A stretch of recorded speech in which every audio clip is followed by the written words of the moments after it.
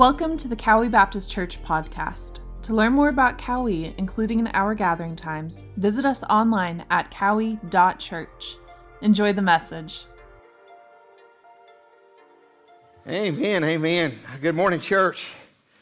So grateful for all that God has done, and thankful that we, in response to that, can worship and praise Him, that we can gather as His people and lift high His name. I share, and many of you see and know that our mission really is just this heart and this thought of empowering generations to love God, love people, and put that love in action. And what an incredible time of year as we get to walk toward this season of Christmas, and just to be reminded of the incarnation. Had a great day yesterday with some of our Trail Life boys. The rain wasn't quite as cooperative as we had hoped in being able to deliver wood, but really had just a great time gathering and just learning that, you know, sometimes we think about work being something that a lot of times we ask the boys, and Mr. Tom asked the boys, hey, when did work happen? Was it before or after the fall? You know, and the boys were kind of back and forth about that, right? And what we understand is that work was before the fall, and that we were that God placed Adam and Eve and He placed Adam in the garden, right, to cultivate and to keep it. And so we see that picture, and we get to work, right? It's not that we got to work; we get to work, and it was just a great time with our boys. We'll be meeting again today with them following this service, and just another Trail Life day. And so encouraged by our volunteers and those that are just serving in a great way there.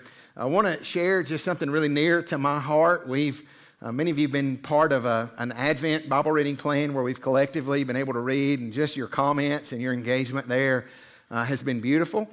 You can still jump in that. We've got a few weeks as we lean toward Christmas that you can be part of that. You'll see that in the online bulletin. You'll see that in the church app. You'll see on our disciple page places that you can connect in there.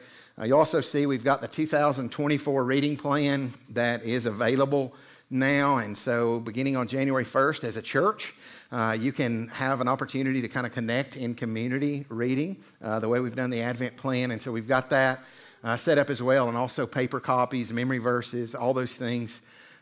Throughout this year, we've been talking about just this heart that we see in the Word of God, not for simply us to gather and gain information, but that this place would be a training center where people are equipped and sent out on mission for the glory of God. And we talked about Henry Ford just as a little bit of an example, and he had a picture, he had a model of this Model T, and then something happened that really transformed the way it really brought on the Industrial Revolution, this thought of this assembly line, or this moving assembly line. And so he had a picture, he had a model, and then he had a method that this car was produced. And it was incredible what happened in that. And we, as a faith family, and as a staff, and with our deacons, and just engaging throughout this year, we tried to say, what does it look like to follow Jesus? What does it look like to have the character and competency traits that we see in Christ? Because ultimately, we know that God is working to conform us to His image, and that the Spirit of God takes the Word of God and He uses it to conform us to the image of God. And so when we see that, we define that. We kind of made this picture, this model, and we said we hope that every believer that gathers would be a daily abiding. And so we hope that you'll be in the Word of God every day, and in private prayer, and in time with the Father, that you'd be a daily abiding, regularly sharing, that we'd take what we've heard and what we've learned, that we would share it, that we would engage, intentionally discipling, force for good, that you'd make a difference where you live, work, and play, and that God would use you in that way. And so we have this model, and we believe that the Lord has started in our hearts really a method. It's not the only method, but it is a method that we believe will bring just intense and incredible transformation in the lives of people that are part of it. And so this coming Wednesday night, and for the next 2 Wednesdays, Tom and I are going to be working together. We'll be gathered in our traditional worship space, and we'll be sharing more about what this looks like, an intentional discipleship program. Some of you have asked about, hey, let me know when that's coming. I'd love to be part of that. So we invite you to come. It's going to be a time where leaders will be equipped. It'll be a time where you can kind of examine and learn about what this looks like, and whether or not you would feel feel led to lead a group like that or to be part of a group like that, we believe it's going to be transformational in the lives of those that take part and in the lives of our church. So at 6:30, the next 2 Wednesday nights, our adult groups, I believe most all of our groups are going to be transitioning and be part of that. And so come, enjoy a meal from 5:30 to 6:30 and jump in there.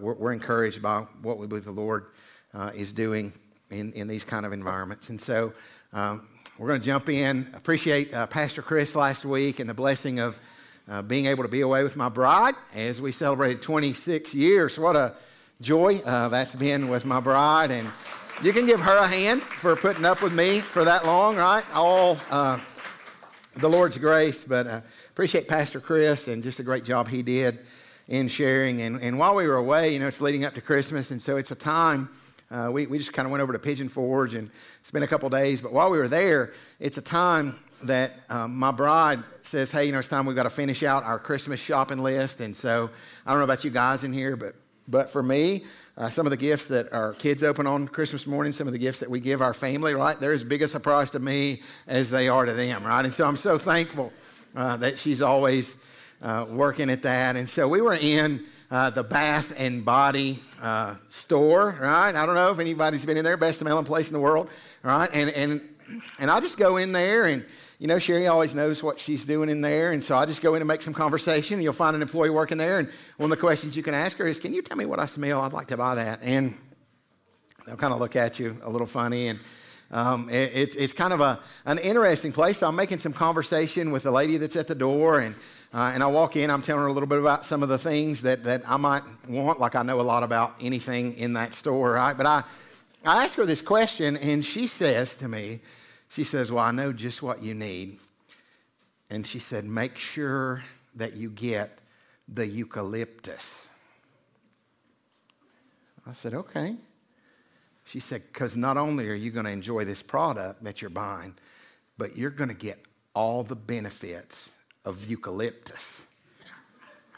It's enough for me, right? And so I'm looking and I find find a lot of stuff with eucalyptus in it. I'm excited about it. And because, not only am I getting this great product, like my hand sanitizer or whatever it is, but I'm getting the benefits of eucalyptus, whatever that is. And so we're on the way out, and this lady that's at the door, she's kind of hanging out there, still. And Sherry gets distracted on the way out for just a moment looking at some other wonderful product, maybe with eucalyptus. And so I get to the lady, and I said, hey, I got me some of that eucalyptus. I showed her down in the bag, and she was real excited for that. And I said, by the way, what are the benefits of eucalyptus?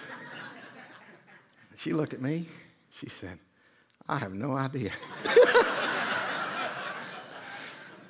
Then she asked another lady that was working there, and they told me about all these things, and how it relaxes you and all the stuff. But, I was thinking about this gospel-centered Christmas, this series that we're walking through. And we've got a world that's pointing to this baby in a manger and has no idea what it's all about. We sing and we read and we look, and I want to lean in these next couple of weeks, and we're going to talk about a little bit of the whys. We want to look at really this thought of this gospel-centered Christmas, and we're going to walk through Luke's Gospel, chapter 1, verse 26 to verse 38 this morning, and I'm encouraged and stirred and challenged as I've just leaned into this passage this week. And so we're going to jump in fast today. Verse 26, you take your copy of God's Word and read along with me. I'm just going to walk through this as we go. It says this, and now in the 6th month, the angel Gabriel was sent from God to a city in Galilee called Nazareth. Now, Pastor Chris walked through this miraculous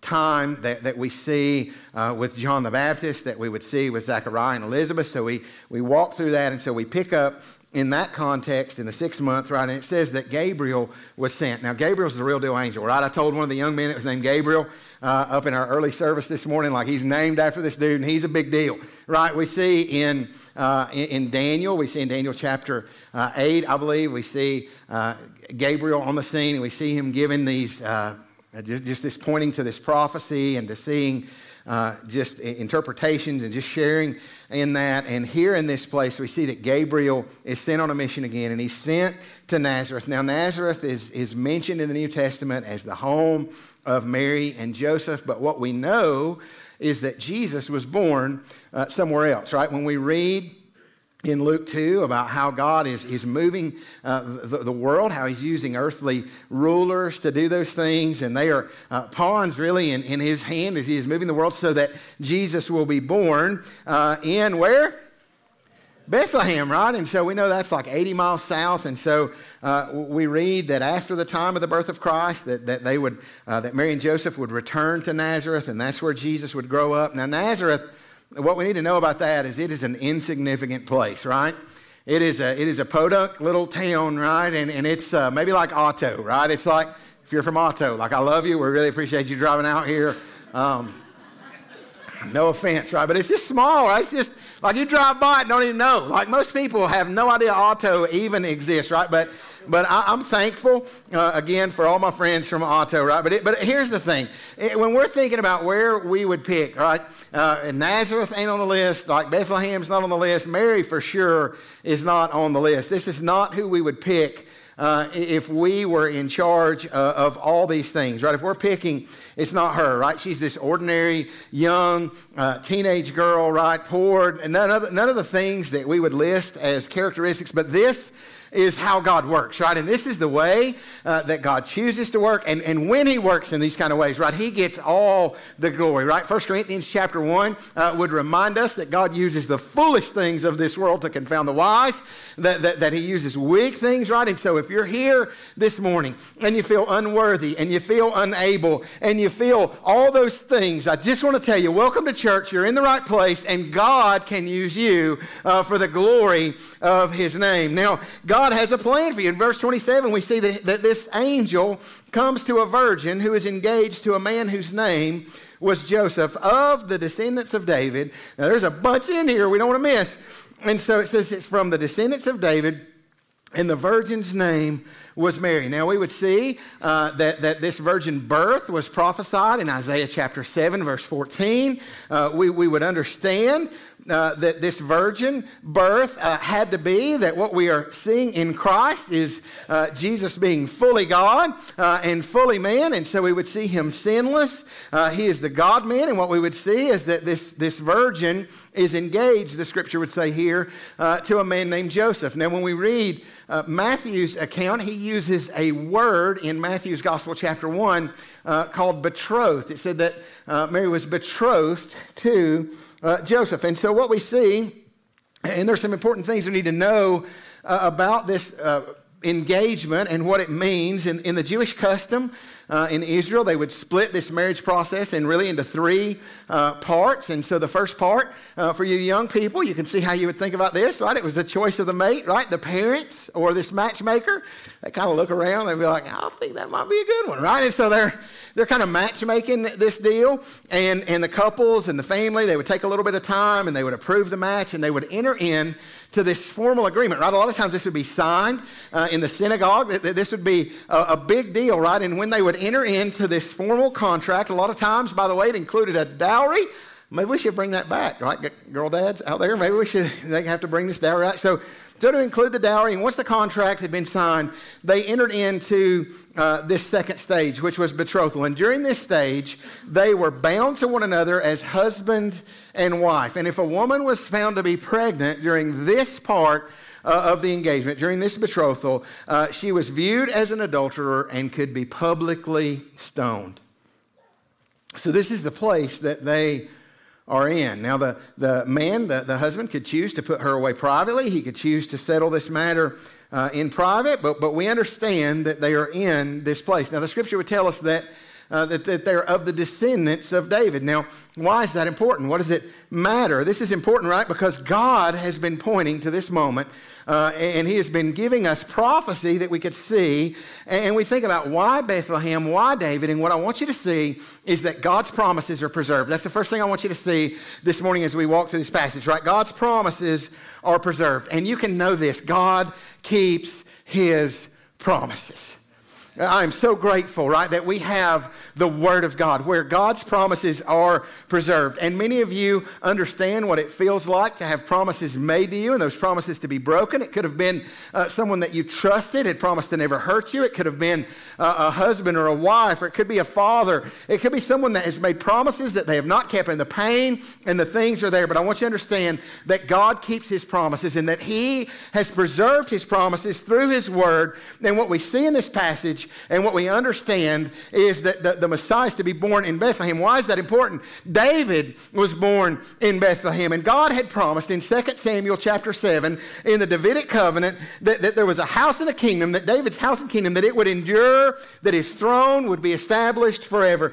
Look in 2 Samuel chapter 7, verse 12 and 13. The scripture says this, that when your days are complete, verse 12, and you lie down with your fathers, I will raise up your descendant after you, who will come forth from you, and I will establish his kingdom. He shall build a house for my name, right? And so we're thinking about Solomon. We're seeing those kind of things. But look, he says this, and I will establish the throne of his kingdom forever. Verse 16, skip down to verse 16. The scripture says this, your house and your kingdom shall endure before me forever. Your throne shall be established forever. Now, what we would read in the Old Testament and what we would read in Micah chapter 1, that because of the rebellion and the sin of God's people, that it would appear that this Davidic dynasty, right, would be in collapse and ruin because of their sin, because of their rebellion. Micah chapter 1, we see that, but in Micah chapter 5, there's a prophecy. And in Micah chapter 5, it says this, but as for you,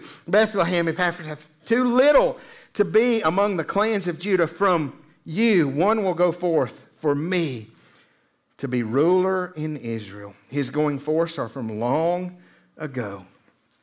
Look at that last part. From the days of eternity. Right in John's gospel, when he tells the Christmas story, he says, in the beginning was the Word, right, referring to Jesus.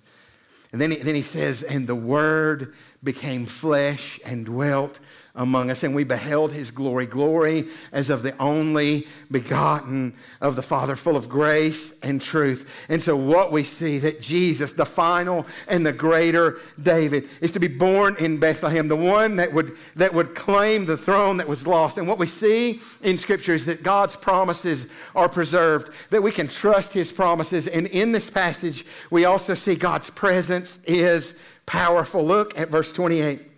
The scripture says this, and coming in, he said to her, greetings, favored one, the Lord is with you. This is good news, right? When you hear that, and I want you to just get in the setting here for just a minute. The angel Gabriel shows up, and when an angel shows up, it's not, there's always an immediate thing that the angel shares, right? Do not fear, because it is a fearful moment, right? And so she hears this greeting, greetings, favored one, and she is perplexed, the scripture says in verse 29. She was very perplexed at this statement and kept pondering what kind of salutation this was. And the angel said to her, do not be afraid, Mary, for you have found favor with God. He says, listen, don't have a heart attack, don't die. This is a scary moment. And he says, you have found favor with God. I wonder what Mary was thinking in that moment. Can you imagine like an angel shows up? Says, Mary, you found favor with God. She's probably thinking, like, I'm probably getting like a new camel. There's got to be some incredible blessing that I'm going to experience because of this moment. And a lot of times, maybe our mind goes to that kind of moment, right? And he says, you found favor with God. And behold, verse 31, you will conceive in your womb and bear a son, and you shall name him Jesus. Now remember that prophecy. He says he will be great. His glory and his majesty, he will be called the Son of the Most High. And the Lord will give him the throne of his father David, and he will reign over the house of Jacob forever, and his kingdom will have no end. You know, this language, right? He will conceive and bear a son. Now, in the Old Testament, we would see language that was similar, right? Where barren women would give birth, right? Isaac, and we would see Jacob and Samuel. We would see these places. We would see even in the story from last week, right, of John the Baptist, right? These miraculous births, these miraculous things. But understand when you read this is not just a barren woman. This is a virgin woman, right? And he is going to be great. We see this incredible call. We understand that God's promises are preserved, that his presence is powerful. And when Mary hears these words, right, we know that God's plan is perfect. But here's the thing. It doesn't always feel that way in the midst. And when Mary hears these incredible words that she's going to give birth to a son, right? And in that moment, Mary has found herself in a spot that didn't make sense. She's found herself in a moment where it's really not even comprehensible what's going on. And in verse 34, Mary says to the angel, and now remember, Zechariah had some questions and we found him silent for a season, right? And so obviously there was something different about this question that Mary asked, right? Mary's not saying, God, I don't believe you can do this, or I don't believe your word, but she's saying, hey, I'm a virgin and I don't understand how this could even be possible. Verse 34, Mary said to the angel, how can this be, since I am a virgin? Verse 35, the angel says to her, the angel answered and said to her, the Holy Spirit will come upon you, and the power of the Most High will overshadow you, and for that reason the Holy Child shall be called the Son of God. And behold, even your relative Elizabeth has also conceived a son in her old age, and she who was called barren is now in her 6th month. And look at verse 37. He says, nothing shall be impossible with God. And I want us just to pause a second there. Think about what Mary's heard and this declaration from this angel. And I want to show you how Mary responds. And really her response is the thing that I've been so excited to get to this morning, because it's our response to the gospel. It's our response to the good news of Jesus Christ. And her response is an incredible example to us. And Mary responds in this way. Verse 38, she says, behold, the bondslave of the Lord, may it be done to me according to your word. And the angel departed from her. What we see in this moment is Mary surrenders her everything, right? She surrenders to the will of God for her life, and everything changed. Everything changed. She says, the bond servant of the Lord, she says, let it be unto me according to your will. Everything in her life immediately is going to be different. Nothing would be the same. Can you imagine the cost? Like, she still has to tell Joseph. Can you imagine that moment? Can you imagine the things that are running through her mind, the ridicule that she would face, the ridicule that would continue on with her? In John chapter 8, we find the Jews, we find the Pharisees, and they're engaging with Jesus over his divinity. Jesus is allowing his divinity. He's claiming to be God, and there's these moments where miracles are taking place and things are happening, and these Jews, these Pharisees, they're saying, hey, we weren't born of fornication like you are.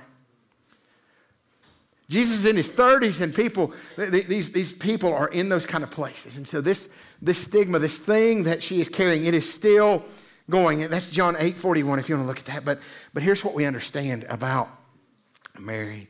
Here's what we understand about surrender. Her surrender was costly. Ridicule, pain, difficulty. Her surrender was not easy. But I want you to know God would use her to deliver his son to this world.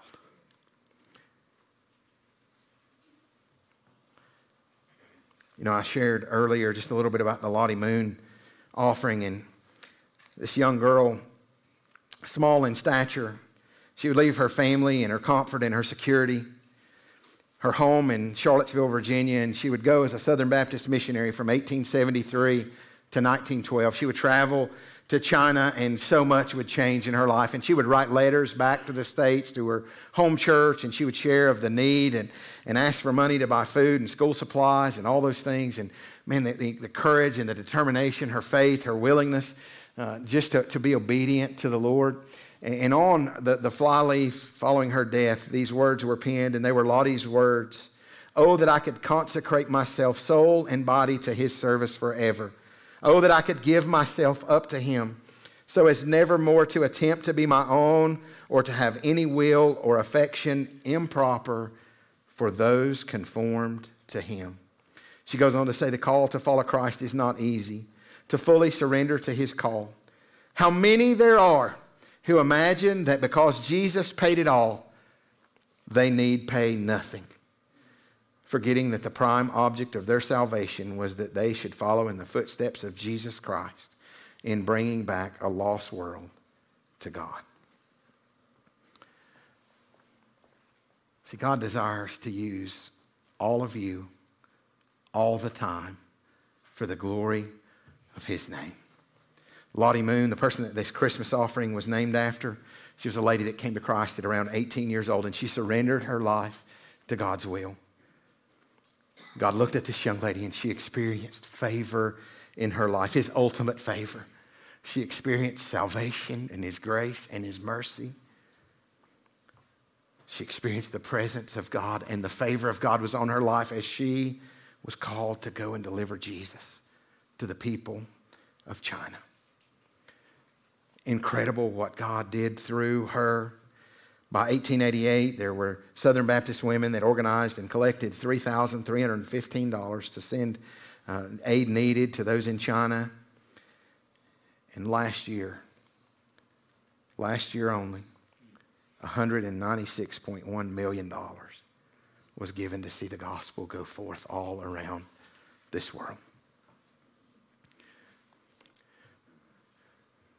The favor of God on her life looked like sacrifice. Everything changed. She was engaged to a man at one point, and we read of this man and his, he ended up really departing from the faith and ended up dying an atheist, and she broke off this engagement that she had with him, and he ended up going to Harvard and just buying into some really crazy false teachings and ended up dying an atheist, and she ended up dying on mission for the glory of God.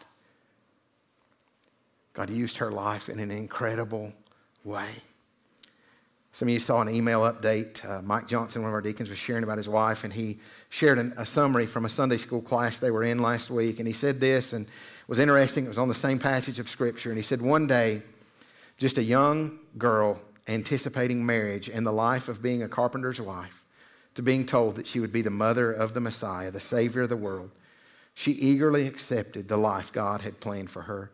Mike writes, Dr. Jones concluded that sometimes God steps into our lives and tells us his plan for us, and that we are to embrace God's plan and move forward, knowing that we will never be the person we were before.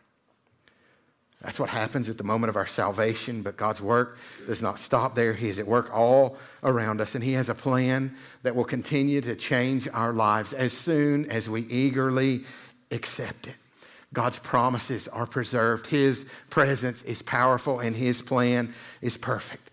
And follower of Jesus Christ, we are surrendered to the will of the Father. And when we surrender our lives to Jesus Christ, when we say yes to Jesus and we respond in surrender, when we say yes, the only answer that we give him for the rest of our lives is that same answer, yes.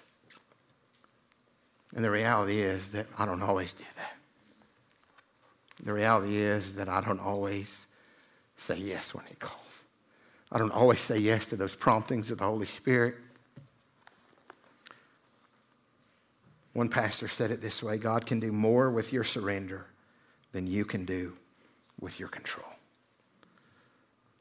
See, the truth is we don't like to let go of things. We don't like to let go of control, and we have this false sense so many times in our life that we are in control and that we can handle all these things and we can do all these things, but God can do more with our surrender than we could ever imagine with our control. And I wonder, child of God, this morning, what are you holding on to? What is it that we are clinging to? Where do we need to surrender? And what we see in Mary's life is that God does something in her and then does something through her, and God desires in his people to do something in us and do something through us. What's God calling you to do today where it may seem impossible, where it may seem impossible in your own strength. And my encouragement is that we would open our hands and we would trust in his plan. His power is made perfect in weakness. His presence is powerful. His plan is perfect. Maybe you're here this morning and maybe somebody invited you to come this morning, and maybe you're a guest with us. Maybe you've been in church for your whole life. I want to ask you, have you ever experienced the ultimate favor of God? Have you ever given your life over to him? Not just God with us, but God in us, God in you to work through you. Maybe your understanding of the gospel, and so many times in the Western world that we live in, so many times the gospel has been termed all about us. Maybe your understanding has been all about you. God, I want you to give me these things, and your favor will be on me, and I'll have all these things. And maybe those even include, God, I hope, and I don't want to die, and I don't want to go to hell, and I don't want to do those things. But maybe your whole life has been around you and what you want, and not surrender to Jesus Christ. And I want you to understand that when we read these stories, when we read about John the Baptist, we understand his life was all about pointing to Jesus. His life was all about Jesus. When we read about Mary, the story is really not about Mary.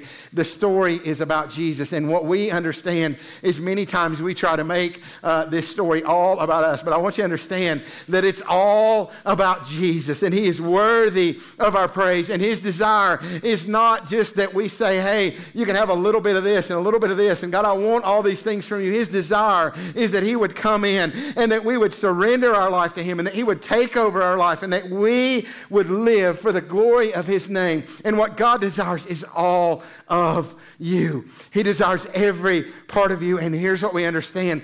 It cost you nothing. Jesus paid it all. He died on Calvary's cross in our place. He died a sinner's death in our place. It costs us nothing. But then at the same time, it costs us everything. It costs us nothing and everything at the same time. See, this gift of salvation, it's received and not earned. It is something that the scripture would say that it is by grace through faith that you are saved, that not of yourselves, it is the gift of God.